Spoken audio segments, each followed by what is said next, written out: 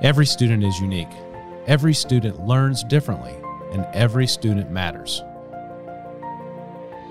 This is Idea Exchange, the Future of K-12 Education series, brought to you by McMillan Paston Smith Architecture. What do you think of when you hear the words equity, equality of outcome, diversity, access, mobility? We're hearing these topics more and more in politics, social settings, and the workplace. What does equity mean in an educational context? How are issues of equity dealt with in public education? Today, I'm joined again by Dr. Russell Booker, a former superintendent of education for Spartanburg School District 7 and the current CEO of One Acorn, an advocacy group promoting better outcomes in communities. Dr. Booker, thank you again for joining us. Thank you, Ben. Glad to be here. And what great questions you posed as we were kicking this off. Do you want me to try to address some of those? Or? Absolutely. Start to address those straight away. So one of the things you asked was, what do you think about when you hear those words, equity and equality and diversity? A lot of those words we're hearing now. And for me, the first thing I think about when I hear those words is I wish I knew early on in my career what I know now. There's so much talk about equity and diversity, and we really weren't having those conversations when I started off in education in the early 1990s. I had no idea about concepts of economic and social mobility, much less of the role that I could play as a teacher and as an administrator, helping my students realize some of that. So we do hear those words often, as you mentioned, and you talked about the social and the political context in which we're hearing those words now. I think that's so true. And I don't think today we can separate the social from the political because, things have become so polarizing these days. And I hate that. But at the same time, Ben, I don't think we can have conversations around equity without talking about concepts that associate with race as well, because it plays such a key role, within the context of equitable outcomes. Well, I think maybe one of the places to start is it can mean a lot of different things. Yes. So what does equity really mean in an educational context in that definition standpoint? Because I think if we start there, we can start to unravel how it affects positively the educational outcomes that we're all desiring. Yeah. So I'll tell you what equity is not. It's not equality. It's not giving everybody the same thing. At the simplest definition level, equity is making sure that people have access to opportunities.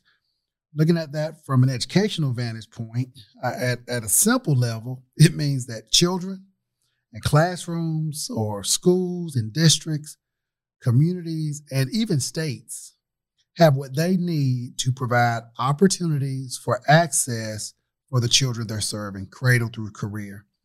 At a more complex level, within the context of education, it means that barriers that have hindered that access to opportunity should be removed. And identifying those barriers and putting systems and practices in place to allow that access is where I think the work really comes in. And I think probably as you're thinking about this too, is that we all know that every even individual student learns differently, is unique in some different way. So as we think about that definition and providing access to programs and services, what are those programs and services that all students need to succeed? How do we bring them all up? Yeah. Well, I'll tell you, I've grown over the years. I've matured over these last 29, 30 years as well. I understand the complexities of children. I understand the complexities of families. But one thing, you talked about that unique child, one thing that's remained consistent with me has been, my belief in the innate ability and giftedness of every child. I would hope if you were to ever go back and talk to students who I worked with along the years, whether I taught them or was their counselor or an administrator, that they would say Mr. Booker or Coach Booker or Dr. Booker, depends on that time period, that they would say, what he really cared about me. And I think that really is the first step as we talk about equity. But I've also learned over the years the impact that the environment has on our children, Ben. And I've come to understand, the power, even as an administrator, of restorative practices when dealing with children as opposed to punitive practices that I was, guilty of as a principal. I've come to know now that things like social capital and human capital and financial capital are essential in a child's life and in giving them the opportunities they need moving forward. So, we'll get into some of the specifics around this, but I think it really begins with the belief that every child, as you mentioned, is unique and gifted, and that we can't treat them all the same. Well, I want to touch on something that you said earlier as far as equity goes. Equity is not equality, and that's intentional from an educational standpoint. Some would say it's easier to often provide the same support to every student when you're looking at organizationally a school or a district. But I think what you've argued in your work as a superintendent and certainly as your work as an advocate is that's not necessarily true. Can you unpack that maybe a little bit for us, arguing against that same level of support for every single person? Yeah, and I've had to grow in that. I can remember stepping into my first principalship. I was 27 years old. And walking into that school, one of the things I said I'm going to do is make sure that I establish structures and discipline in this school. And I can remember having a conversation with a parent. And she asked me the question because, I was taking a hard line with her child. And she said, "Do you have children?" And I was offended. So of course, my retort was, "Yeah, I've got 500 of them that I worry about every day." 3 years later, I had a child, and I have 2 children now.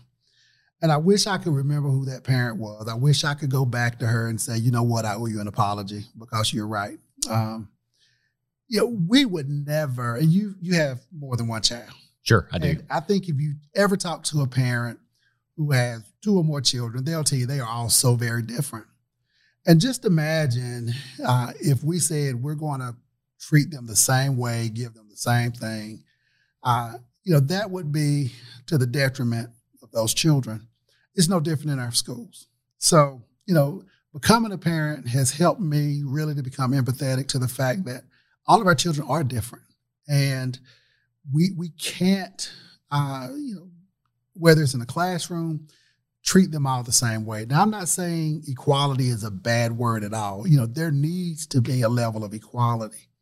But we have to understand that our schools, our programs, and our services should be treated the same way, making sure the children are getting what they need. Well, that's a really good point. And yes, as a parent, you can definitely see the differences from one child to another. That's a great way to think about it, even in a larger organization like a school or even a school district, because those families come from different places. Those families come from different backgrounds, different geographies. How does that really impact how you look at equity in a school system? So I think it's critical. We're having a lot of conversations these days around race, as we should. But when we look at equity, let's look at it from a gender vantage point.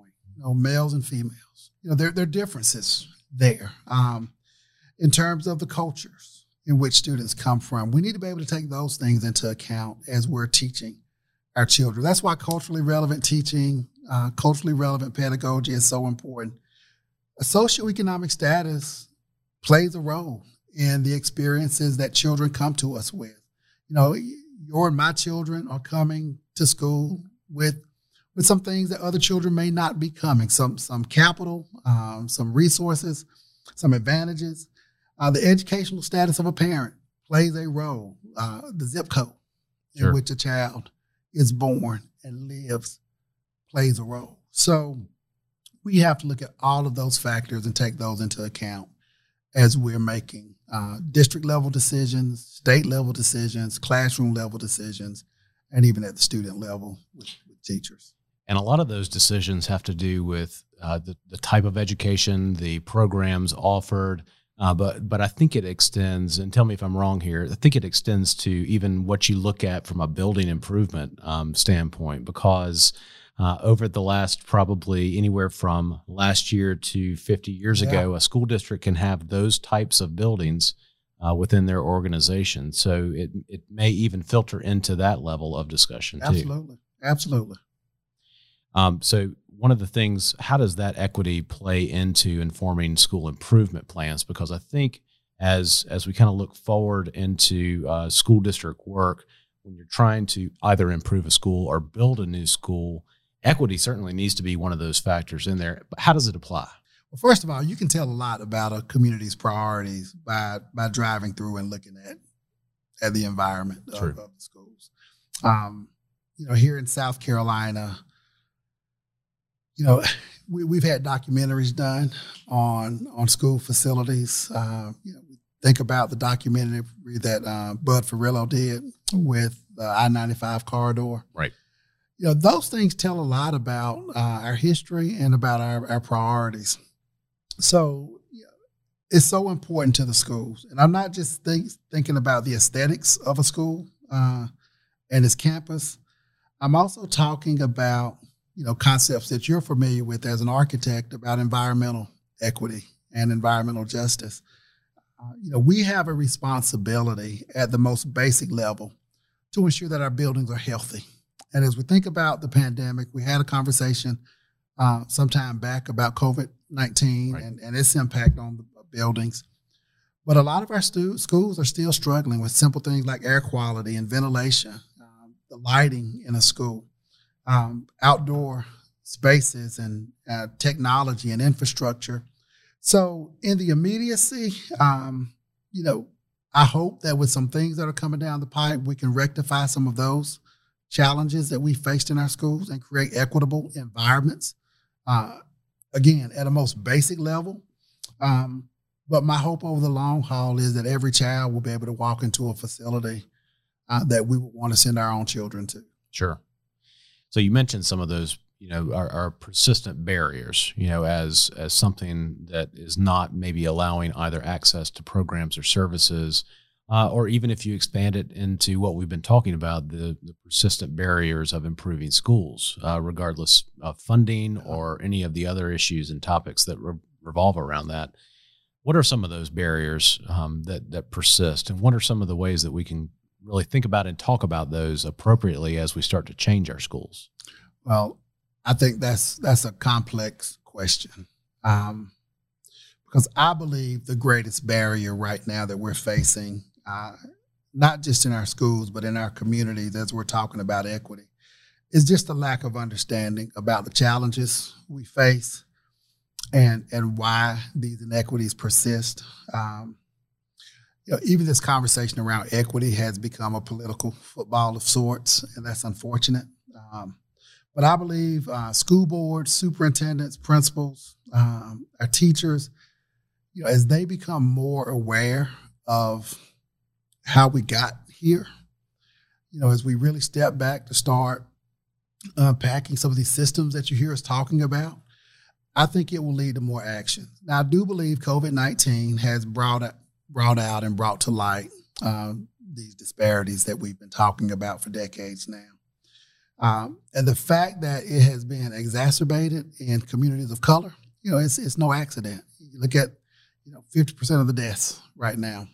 You look at life expectancy. I mean, you had a conversation with Dr. Jennifer Parker around ACEs and trauma and what it does, in a child's life. Those things have been brought on generationally. A lot of people like to say, well, times have changed. It's not that way anymore. And we really don't step back to really ask ourselves, what have the long-term effects been of some of these systems that we created. So I think the greatest barrier is a lack of understanding, a lack of knowledge. I think another barrier, language gets in the way, as we're talking about some tough issues. So I wish we could all take a moment to really spend some time educating ourselves, learning more about what got us here, what are some of these root causes. And then from there, I think we can commit to, more actions that are going to be sustaining.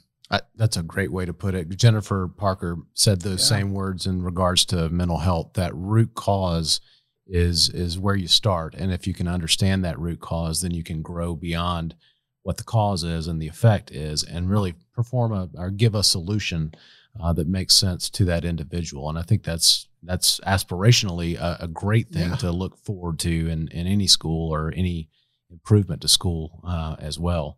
Well, you think about it. I mean, even life expectancy for a child being born in, I'll just take Spartanburg. There are a couple of zip codes where life expectancy 67 years old, and a couple of red lights down the street is 85 years old. So, we have to ask ourselves, why is that the case? And, and more importantly, we need to go in and start trying to do some things to rectify that. You also have to ask yourself, from 2019 to 2020, life expectancy dropped for the first time in a number of years. For African-American men, life expectancy dropped by a total of 3 years for a child being born. For Hispanic men, 2.7 years. For white men, it was, I think, 8 months. So we've all seen a decline in life expectancy. But again, we have to ask ourselves, why is it impacting some groups greater than others? And we can say, well, let's just treat everybody the same way. But there's some equity things that we have to look at. And again, for me, it's a heart matter. When I first saw that data on life expectancy, that resonated with me more than any piece of data that I've ever seen. Because you think about what can happen between those 17 years that I just mentioned in a child's life. That's something that we should all care about. Oh, absolutely. So that gets us back to that persistent barrier and the challenges that you mentioned, unraveling that very complicated and complex question. Really, it starts to really need the attention of those challenges, and those challenges are multifaceted as well. Yes, very much so. Funding, the physical challenges of schools, the location and the background and the demographics of a changing school district. Where do you start, Dr. Booker? Where do you start in kind of unraveling those challenges? Yeah.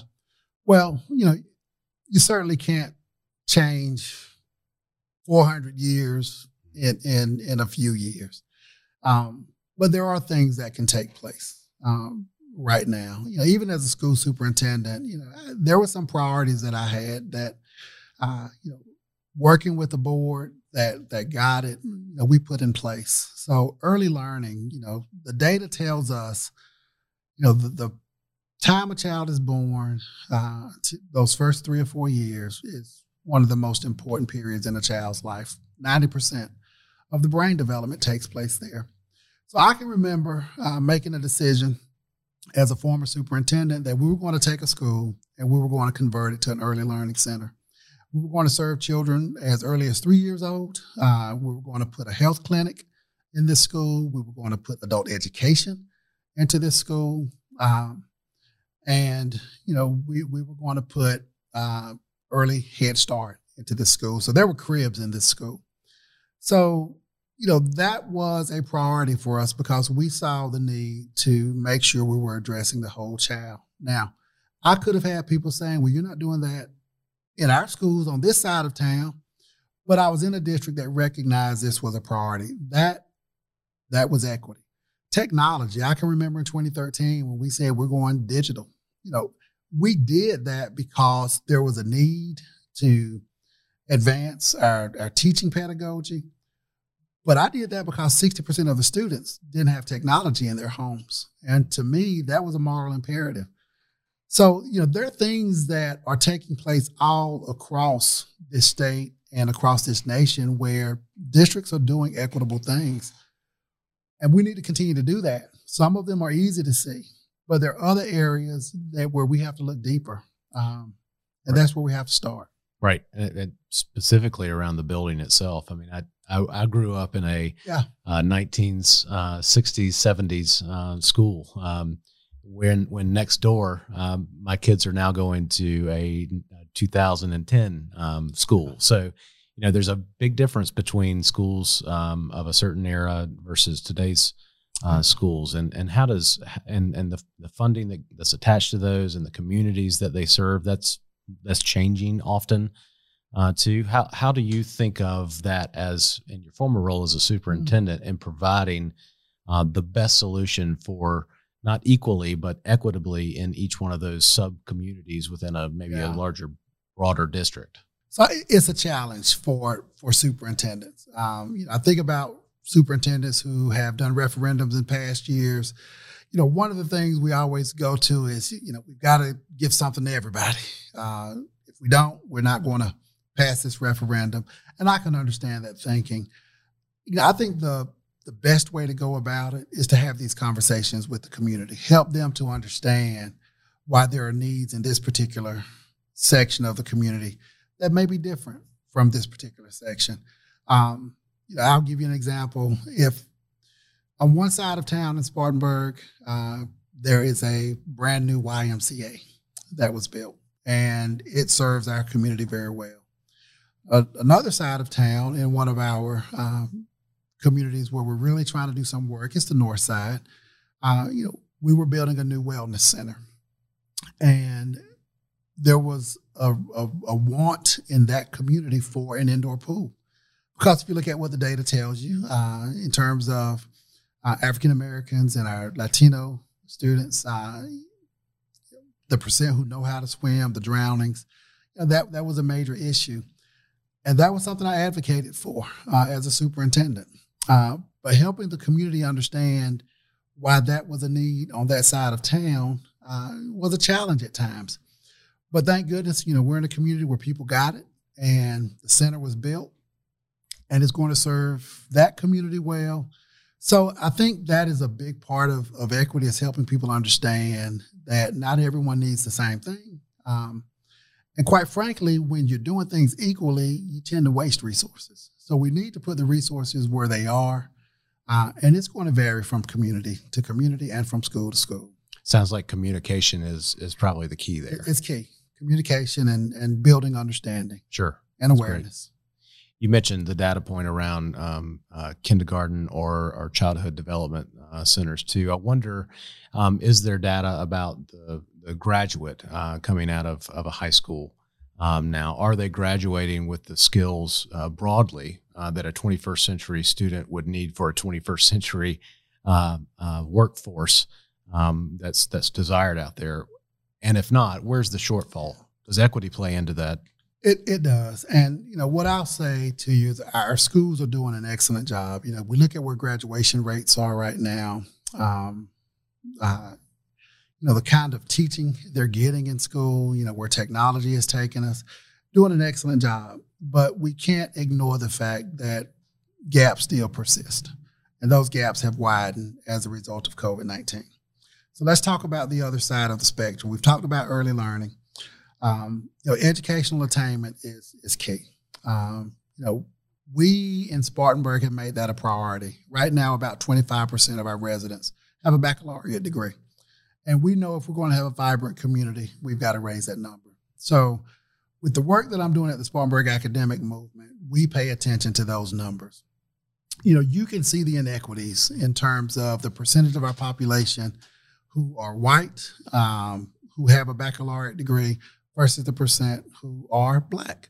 If you look at the percentage of our females who are going on to college versus our males, Black, white, Hispanic, there's a huge gap between females and males.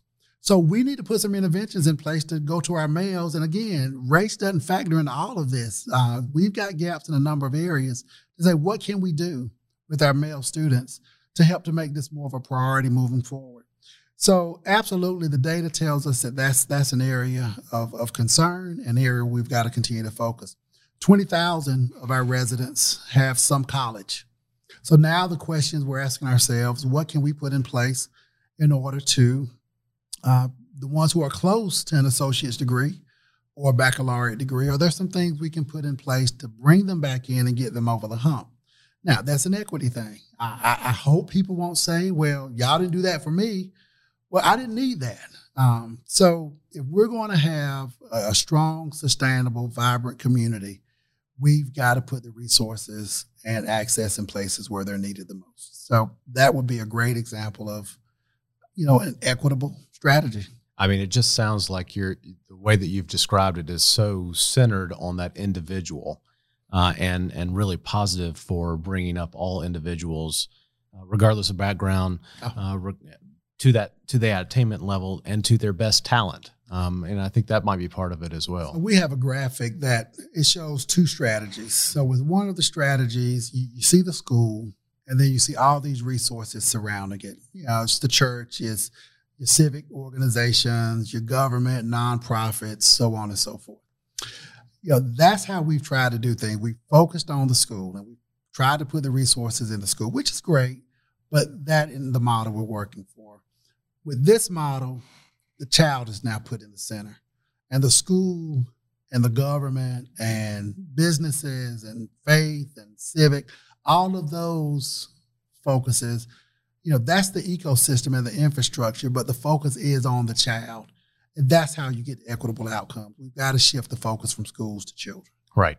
And nothing says that better than the time we've spent together during COVID-19. Schools are definitely, and children are definitely center of that graphic. Yes. For sure. Dr. Booker, you mentioned the term economic mobility. Tell us a little bit more about that term, though. What unpack that just a little bit more for us. So I'm glad you asked that question, because really our end goal isn't so much equity. Equity is a means to realize an economic mobility. At a basic level, economic mobility is simply one's ability to advance their economic status from one generation to the next. So I think about my own family.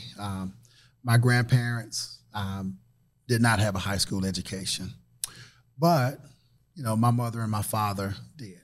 They didn't have a college education, but their 3 children did.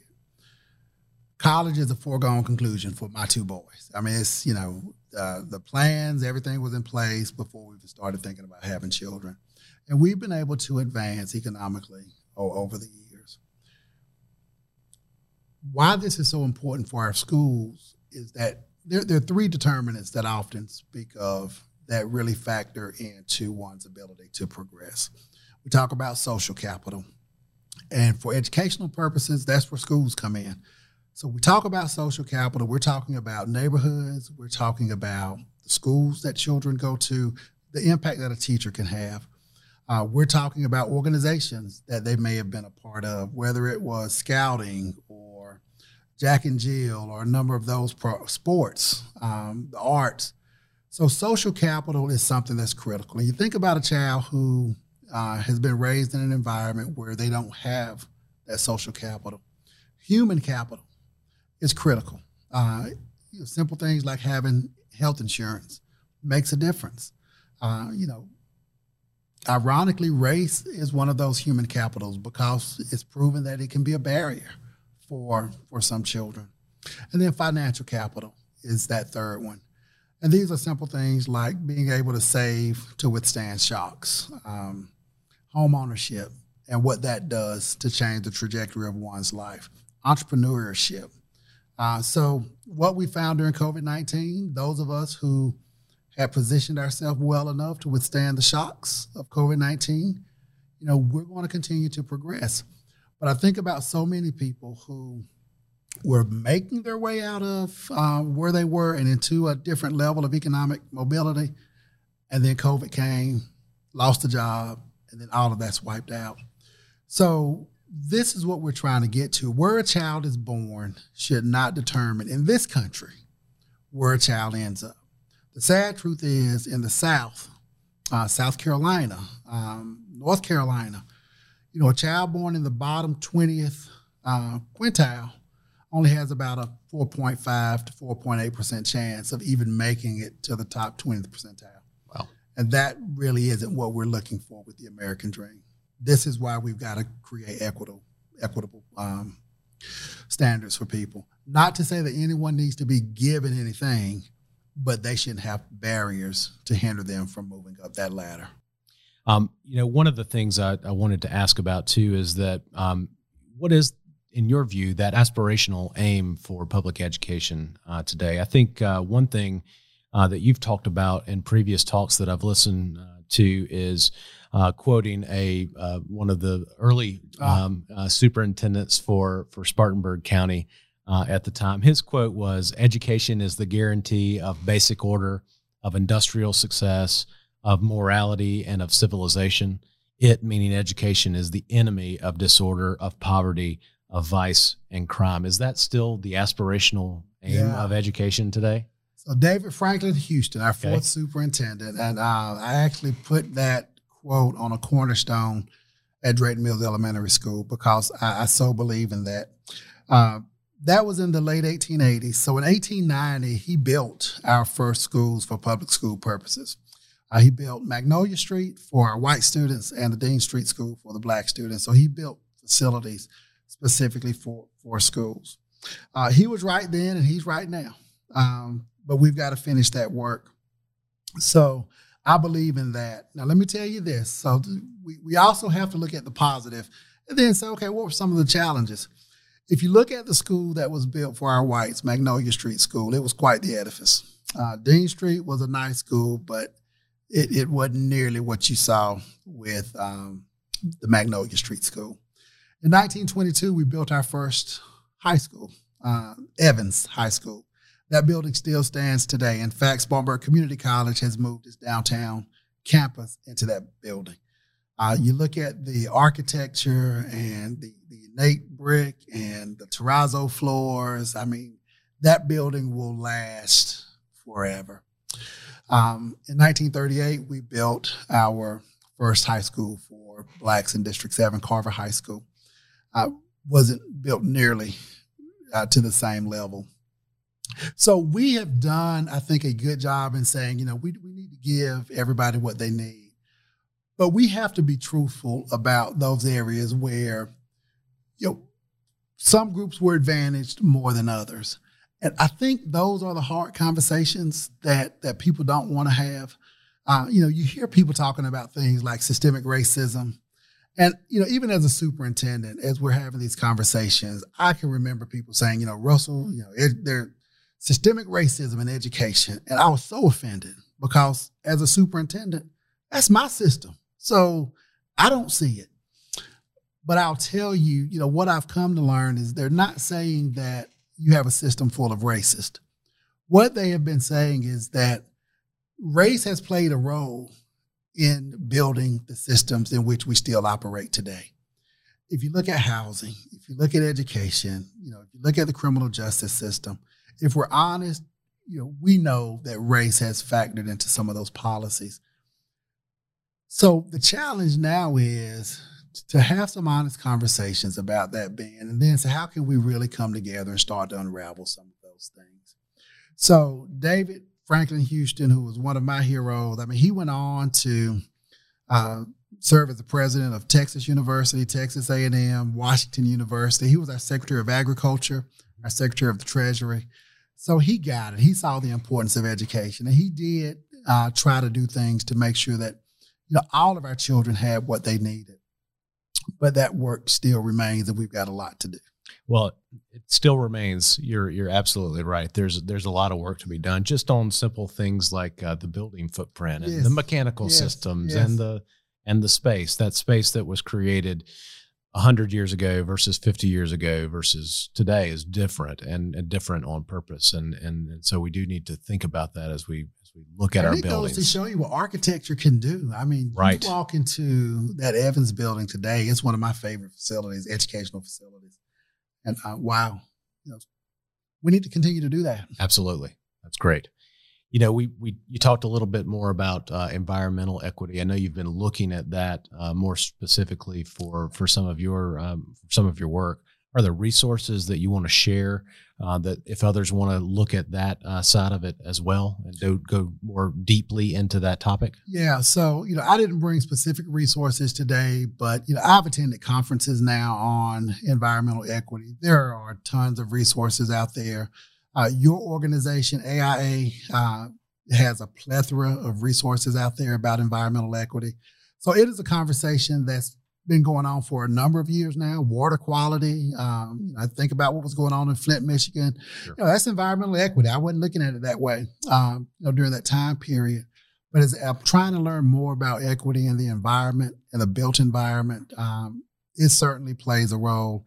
And if people are interested, whether it's environmental equity, educational equity, you name it, there's more information out there than you can find. And I would just encourage people to go and look and have that curiosity. Right. I think that's a great word to end on, is curiosity. And I think if we start there, we can accomplish a lot of things together. Thank you so much for joining us today. Well, thank you. And thank y'all for hosting such a tough conversation today. Idea Exchange, the Future of K-12 Education podcast series, is brought to you by McMillan Paston Smith. The K-12 studio at McMillan Paston Smith is focused on helping schools prepare future-ready students. Have a question for me or a topic you'd like to address? Please complete the contact form listed in the episode description. Thanks for tuning in to Idea Exchange, the Future of K-12 Education series. This series is recorded at Bramble Jam Studios in Greenville, South Carolina. Remember to subscribe so you don't miss our next episode.